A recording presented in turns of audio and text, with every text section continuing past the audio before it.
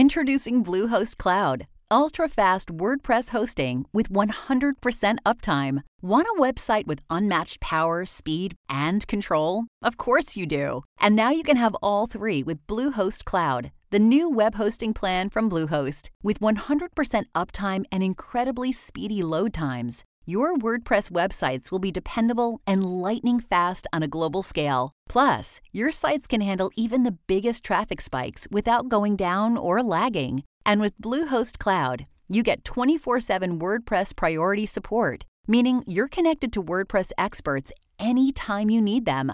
Not to mention, you automatically get daily backups and world-class security. So, what are you waiting for? Get Bluehost Cloud today by visiting Bluehost.com. That's Bluehost.com. A science story, huh? These NYU scientists, I felt really right. But I was so and I just thought, well, I had figured it out It was that golden moment. because science was on my side.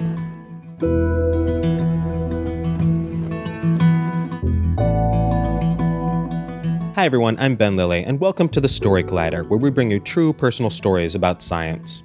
This week, we're bringing you two stories about genetic bonds. Our first story this week is from Katie Wu. It was recorded in June 2017 at Oberon in Cambridge, Massachusetts. The theme of that night was sweet and sour.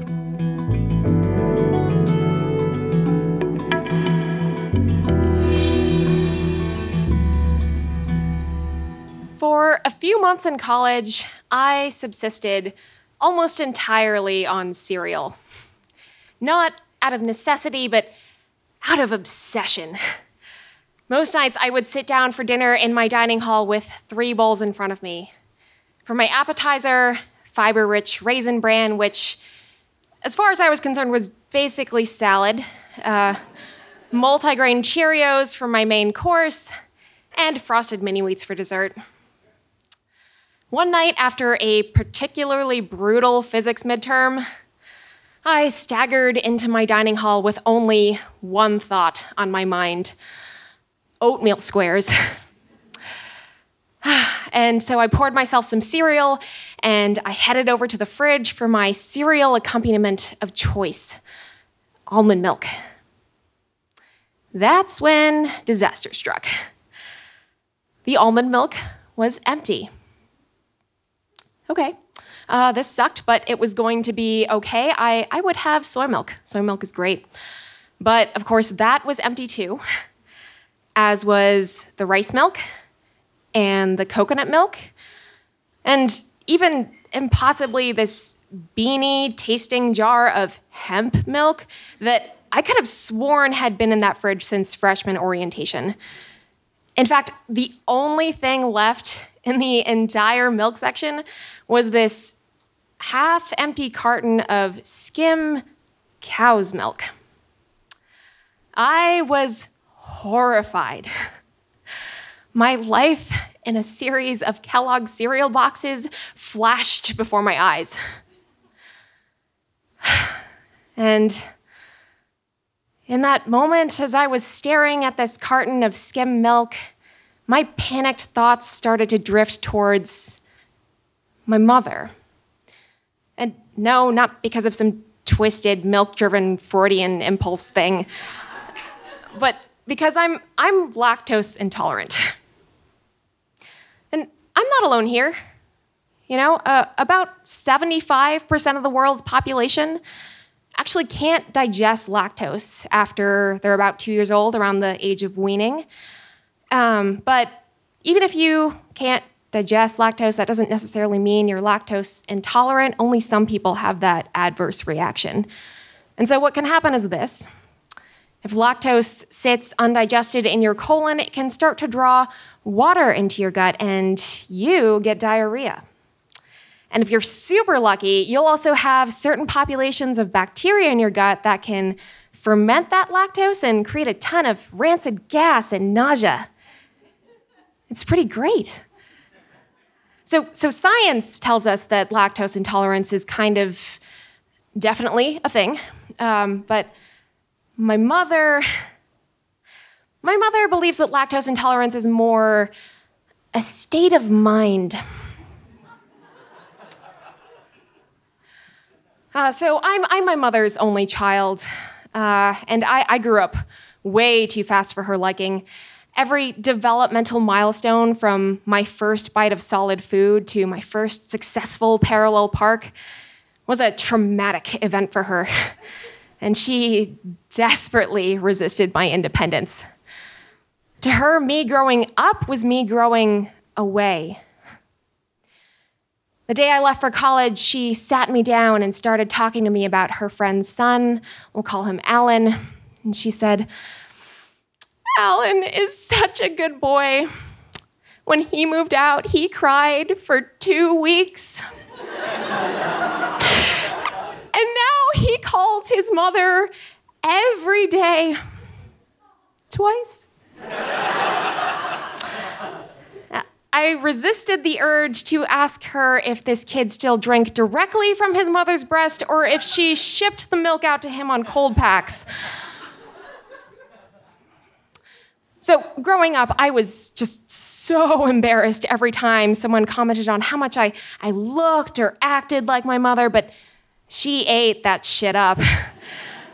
One day when I was 9, she came home carrying these 2 massive, hideous, matching pink dresses for us to wear to a wedding. In an attempt to reason with her, I hid in the closet in my underwear, plugged my ears, and screamed bloody murder until she let me put on different clothes. As hard as she fought to keep me close, I fought twice as hard to run away. Though in her ideal world, I'm pretty sure I would still be on the other end of a 25-year-old umbilical cord. So maybe it's not shocking that my mom doesn't drink the dairy-free Kool-Aid. To her, lactose intolerance is a figment of the imagination or a millennial myth, like depression or a liberal arts education or interracial marriage. She has this really bad history of, sneaking cream into my coffee and wedging cheese into my sandwiches. And she likes to tell me that all the pain and discomfort and bloating and nausea I experience during these events is all in my head. So anyway, I'm standing here in this barren wasteland where non-dairy milk goes to die, confronted with this impossible choice. And I know that the reasonable thing to do is just to find something else to eat. But I've been looking forward to my oatmeal squares all day, and at this point, to go without them is a fate worse than death. I'm locked in this staring contest with this half-empty carton of skim milk, and all of a sudden, I'm Alice down the rabbit hole, and the milk in front of me is saying, "Drink me." And maybe it's my stomach talking, but I start to wonder if my mother is, for once, actually right, and it is all in my head.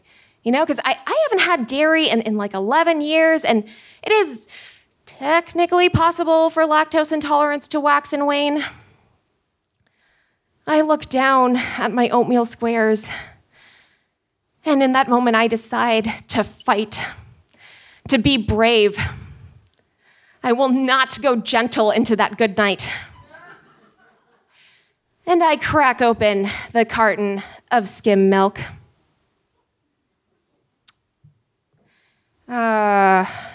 20 minutes later, it is no longer all in my head. Instead, it is all over my clothes, all over my floor, and all over the second floor women's restroom. In that moment, I have 2 thoughts. My first is that whoever first looked at a cow considered its leaky, drooping udders, and thought it was the right decision to suck the liquid from its fleshy pink undersides had to have been the biggest idiot in the entire world. My second is of nauseated vindication. Nothing has changed. I'm still pretty damn lactose intolerant. If anything, the years off dairy has made my body more sensitive to it, and it's punishing me for breaking fast. Here's the frustrating thing. My mother could have watched this entire ordeal unfold, and she still probably wouldn't have believed me. All this in spite of the fact that as someone who grudgingly cohabitated with her for 18 years, I can tell you that she and I both know that she too gets a little tooty after ice cream.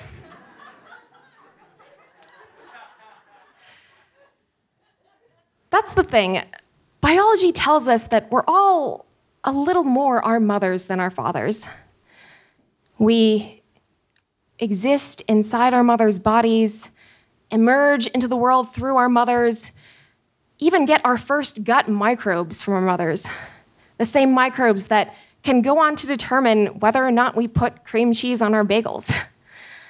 What's more, there's actually some DNA that we only get from our mothers. Most of our DNA is in the nucleus, that's where our chromosomes are, but there's also some in the mitochondria, which you may remember from middle school biology as the powerhouse of the cell. Paternal mitochondrial DNA is lost during fertilization, so the inheritance of this stuff is entirely matrilineal. In reality, mitochondrial DNA is just like 0.1% of our genetic code. It's actually kind of surprising this stuff is still around at all, because it's a lot of work for the cell to maintain two separate sets of DNA. Mitochondrial DNA should have been lost to the ether long ago. Nevertheless, she persisted. Mitochondrial DNA is still passed on, stable and intact, generation to generation, mother to child. In my quest to break free of my mother, I lost sight of who she really was. The same woman who had scoffed at my gastrointestinal distress and denied me the luxury of a bra through the end of middle school was the same woman who indulged my voracious love for reading and bought me every book I could have ever wanted. The same woman who, knowing I don't have a lot of time to shop for groceries, once tried to ship me a pound of grapes in a FedEx envelope.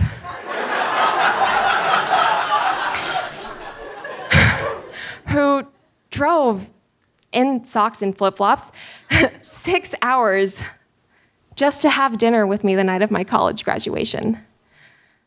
Who, on nights when I woke up screaming, would crawl into bed with me and let me curl up on her chest, and when I grew too big to fit there, with my head resting on the left side of her body so I could just hear the sound of her beating heart. It was the closest thing I ever had to a lullaby. My mother, fueled by her often misguided but always unconditional love, is an inextricable part of me. And when I remember this, I don't have to look far to see her in myself. I have her stocky build. I have her lopsided smile. I have her lactose intolerance, for better or for worse. I have her pride, though I know sometimes she wishes I would give that one back. In every cell in my body, there's a small, unfathomable piece that is entirely my mother, stubborn, unbroken, eternal. Thank you.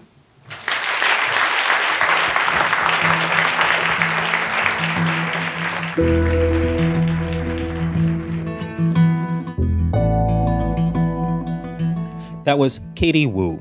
Katie is a graduate student at Harvard University. Currently, she is studying how bacteria handle stressful situations so that she can someday learn to do the same. Outside of the lab, she is co-director of Harvard Science in the News, a graduate student publication that trains aspiring scientists to better communicate with the general public. Additionally, she designs and teaches health science and leadership curriculum for HPREP, an outreach program for underserved and minority high school students from the greater Boston area. Our second story today is from Oliver Vickblatt. It was recorded in March 2017 at Union Hall in Brooklyn. The theme of that night was brain awareness.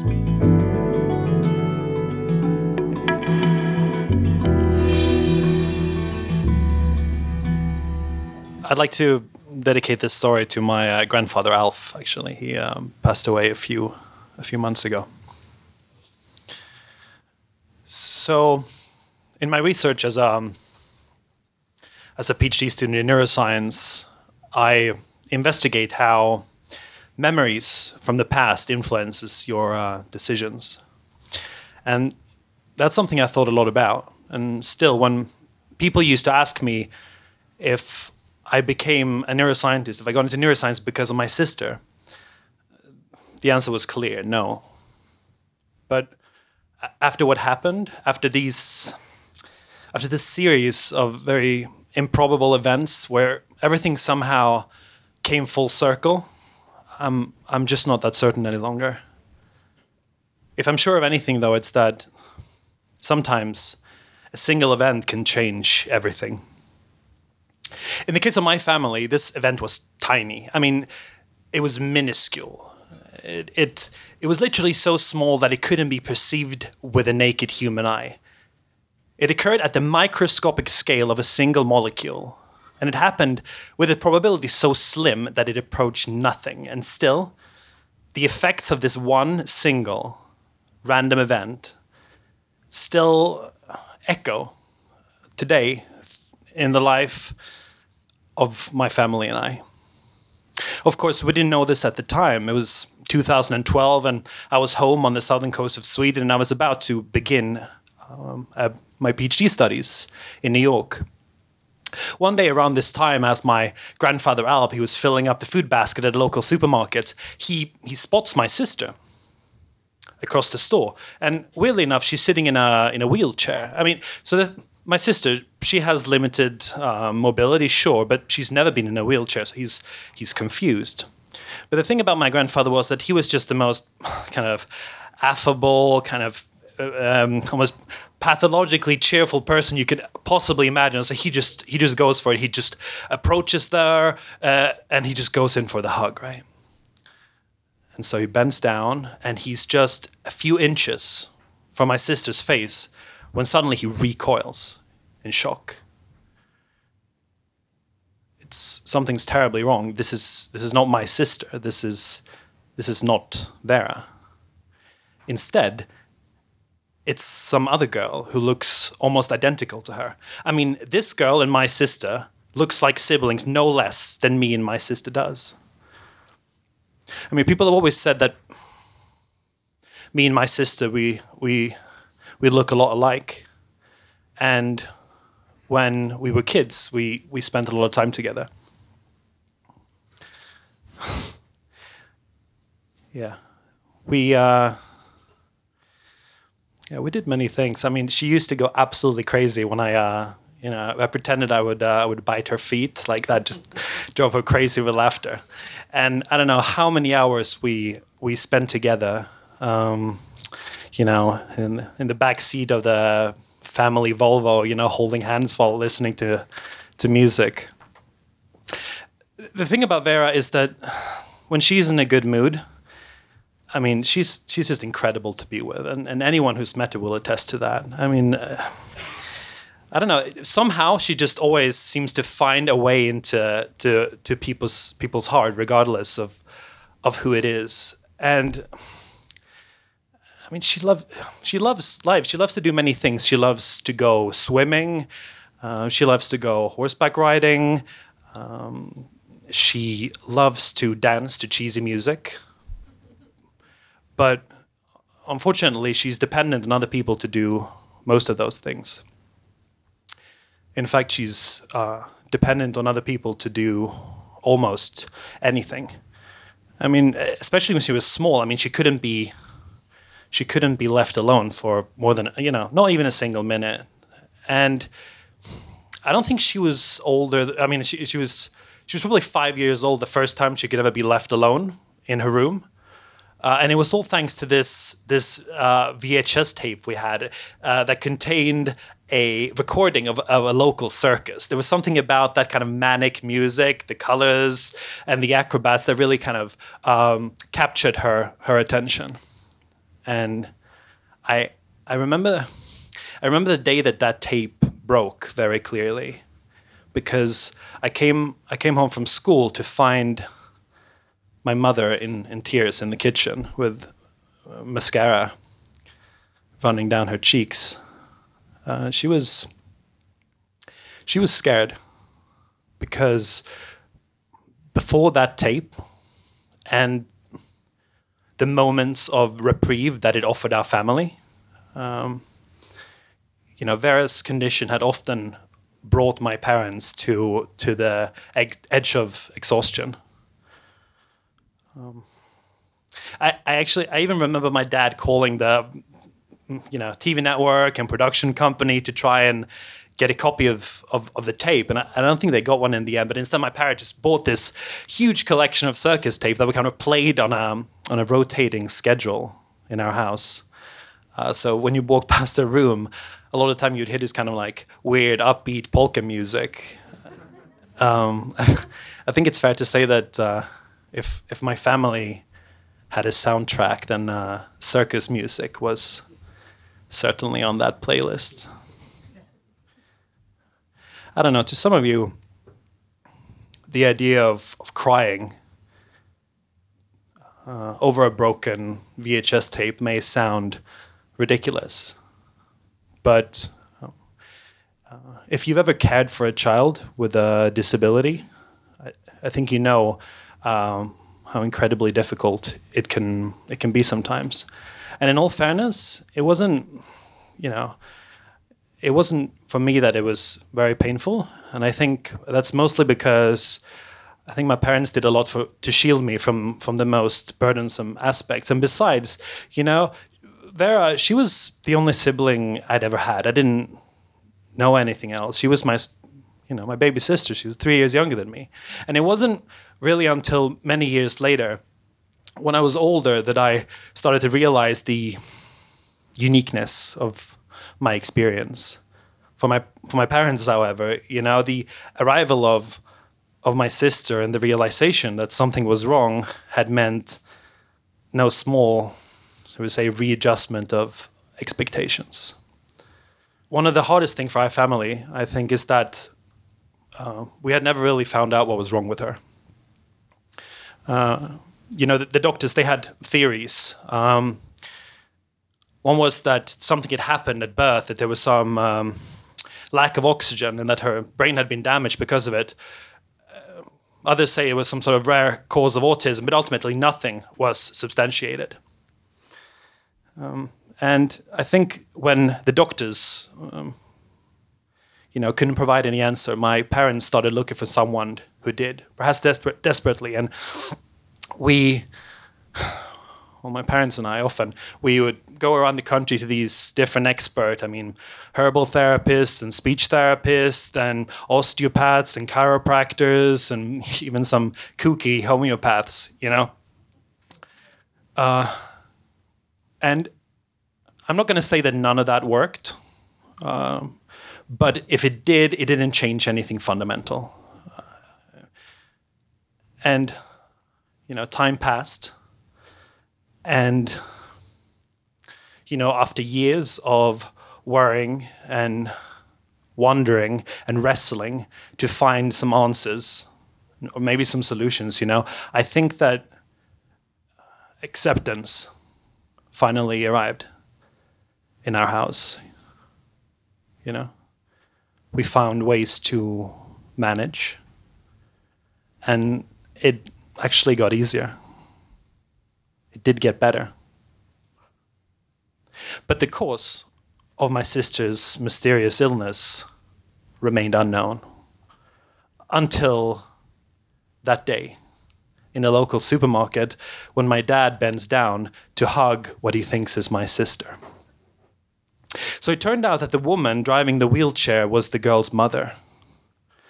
And when my grandfather explained his misunderstanding to her, she told him that her daughter had very recently been diagnosed with a rare developmental disorder, a genetic disorder that had only been identified 5 years earlier.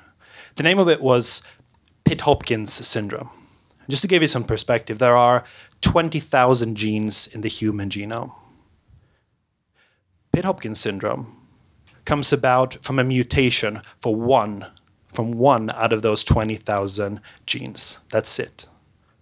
It's called a random mutation. It doesn't really have any known causes, right? And this mutation is rare, exceedingly rare. At the time, this girl that my grandfather met, she was one of 200 children in the world, and it's only a few hundred more now, right? And what you can learn from studying these children was that the TCF4 gene was absolutely necessary for the brain to develop in the way it was supposed to. And if it was damaged, as it was in these children, what followed was developmental delay, lack of speech, and distinct facial features. In other words, it sounded a lot like my sister. My sister had Pitt-Hopkins syndrome. By the time we got the results, I had actually already begun my PhD at NYU, and I was sitting in my office in Washington Square, and I remember getting this email very vividly. It was an amazing feeling. I mean, my grandfather had just accidentally stumbled on what had been our life's defining mystery. This thing that had been around for so long now had a name, and it had a cause. So in this email, my mother had attached a link to a newly founded foundation, the Pitt-Hopkins Research Foundation. It'd been founded by parents of some of these children, and the goal of this organization was to raise money and fund research into the disorder and possible treatments. And I was sitting there and I began reading about their work, which today, incredibly, and largely to these parents who've spent so much time doing this has today blossomed into what's really a burgeoning research field. I mean, we're actually starting to understand this disorder. The blanks are being filled in as we speak. And what's still unknown is whether a treatment is possible and how long that would take to develop. But what's certain is that there is now hope where none was before. And by that, I'm not implying that that hope is in any way uncomplicated, because I think you can derive strength both from acceptance and from hope. And I think anyone who finds himself in this kind of situation will discover that struggle between, on one hand, acceptance of the situation that you're in, and on the other hand, hope that things will someday change, and they'll discover the difficulty of finding a balance between those two things that make sense in a situation that sometimes just seems crazy and impossible, But regardless of all that, because of biomedical science, these parents of these children don't have to be left in the darkness any longer like my parents were, Like, it's not going to be easy. It never is, but at least they won't be alone. So I was sitting there in my office reading this email for the very first time. And eventually I come across the Scientific Advisory Committee. These are 3 scientists charged with deciding where the funds go in this foundation. And I look at the list, and I just had to look again. I absolutely couldn't believe it. At the very top of that list was Professor Eric Klan at NYU. I knew him. In fact, he was sitting in the building I was in at that very moment. Somehow, I had ended up thousands of miles from home, 3 floors down from a person charged with figuring out my sister's condition. And so today, when people ask me, did I go into neuroscience because of my sister? I say, maybe. Not because it was ever explicitly or consciously about her. It wasn't about, studying her or making her better. But the way that everything somehow folded back on itself, the way that things came full circle, it's very difficult for me to believe that my experiences with her didn't influence my decisions. I don't think I would be here if it weren't for that one single event that occurred at the microscopic scale of a single molecule. Sometimes a single event does change everything. Thank you.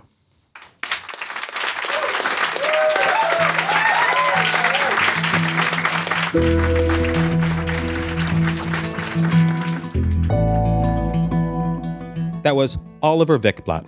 Originally from Sweden, Oliver is a fifth-year PhD candidate at New York University's Center for Neuroscience. His thesis work explores how the human brain uses memories from the past to make decisions about the future. Outside of his research, Oliver has written book and theater reviews for Science magazine and been part of creating a virtual reality experience about how the brain represents space. If you enjoyed today's story or fan of the podcast, please consider supporting us on patreon.com. If you sign up to donate $100 or more a month, we don't know what we'll do because that's amazing. We will email you and set something up. Or you could donate $10 a month or $5 a month or $1 a month. It all helps. Thank you. The Story Collider is also grateful for the support of the Tiffany & Company Fox, Simons Foundation initiative dedicated to engaging everyone with the process of science. The Story Collider is directed by Liz Neely and Aaron Barker with help from our many vendors and volunteers. The stories featured in today's podcast were from shows produced by Christine Gentry, Ari Daniel, Nissa Greenberg, and Aaron Barker. The podcast is produced by Zoe Saunders, and the theme music is by Ghost. Special thanks to Oberon and Union Hall for hosting these shows, and to DNA for, being the building blocks of life and yada yada. Good stuff. Thanks for listening.